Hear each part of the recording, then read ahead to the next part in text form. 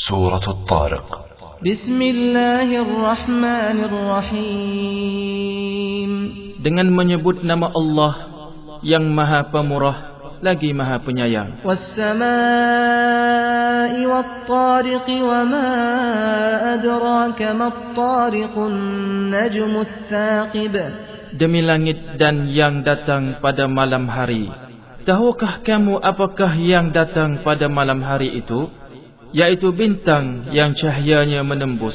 In kullu nafsin lamma 'alayha hafiz. Tidak ada suatu jiwa pun melainkan ada penjaganya. Falyanzuril insanu mimma khuliqa. Maka hendaklah manusia memperhatikan dari apakah dia diciptakan. Khuliqa min ma'in dafiq. Dia diciptakan dari air yang dipancarkan. Yakhruju min bainis sulbi wat-tara'ib.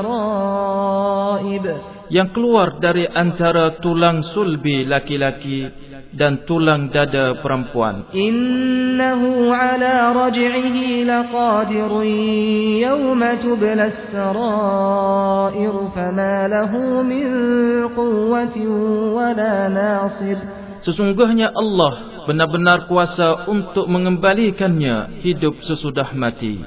Pada hari dinampakkan segala rahsia, maka sekali-kali tidak ada bagi manusia itu suatu kekuatan dan tidak pula seorang penolong. Was-samaa'i dzatir raj'.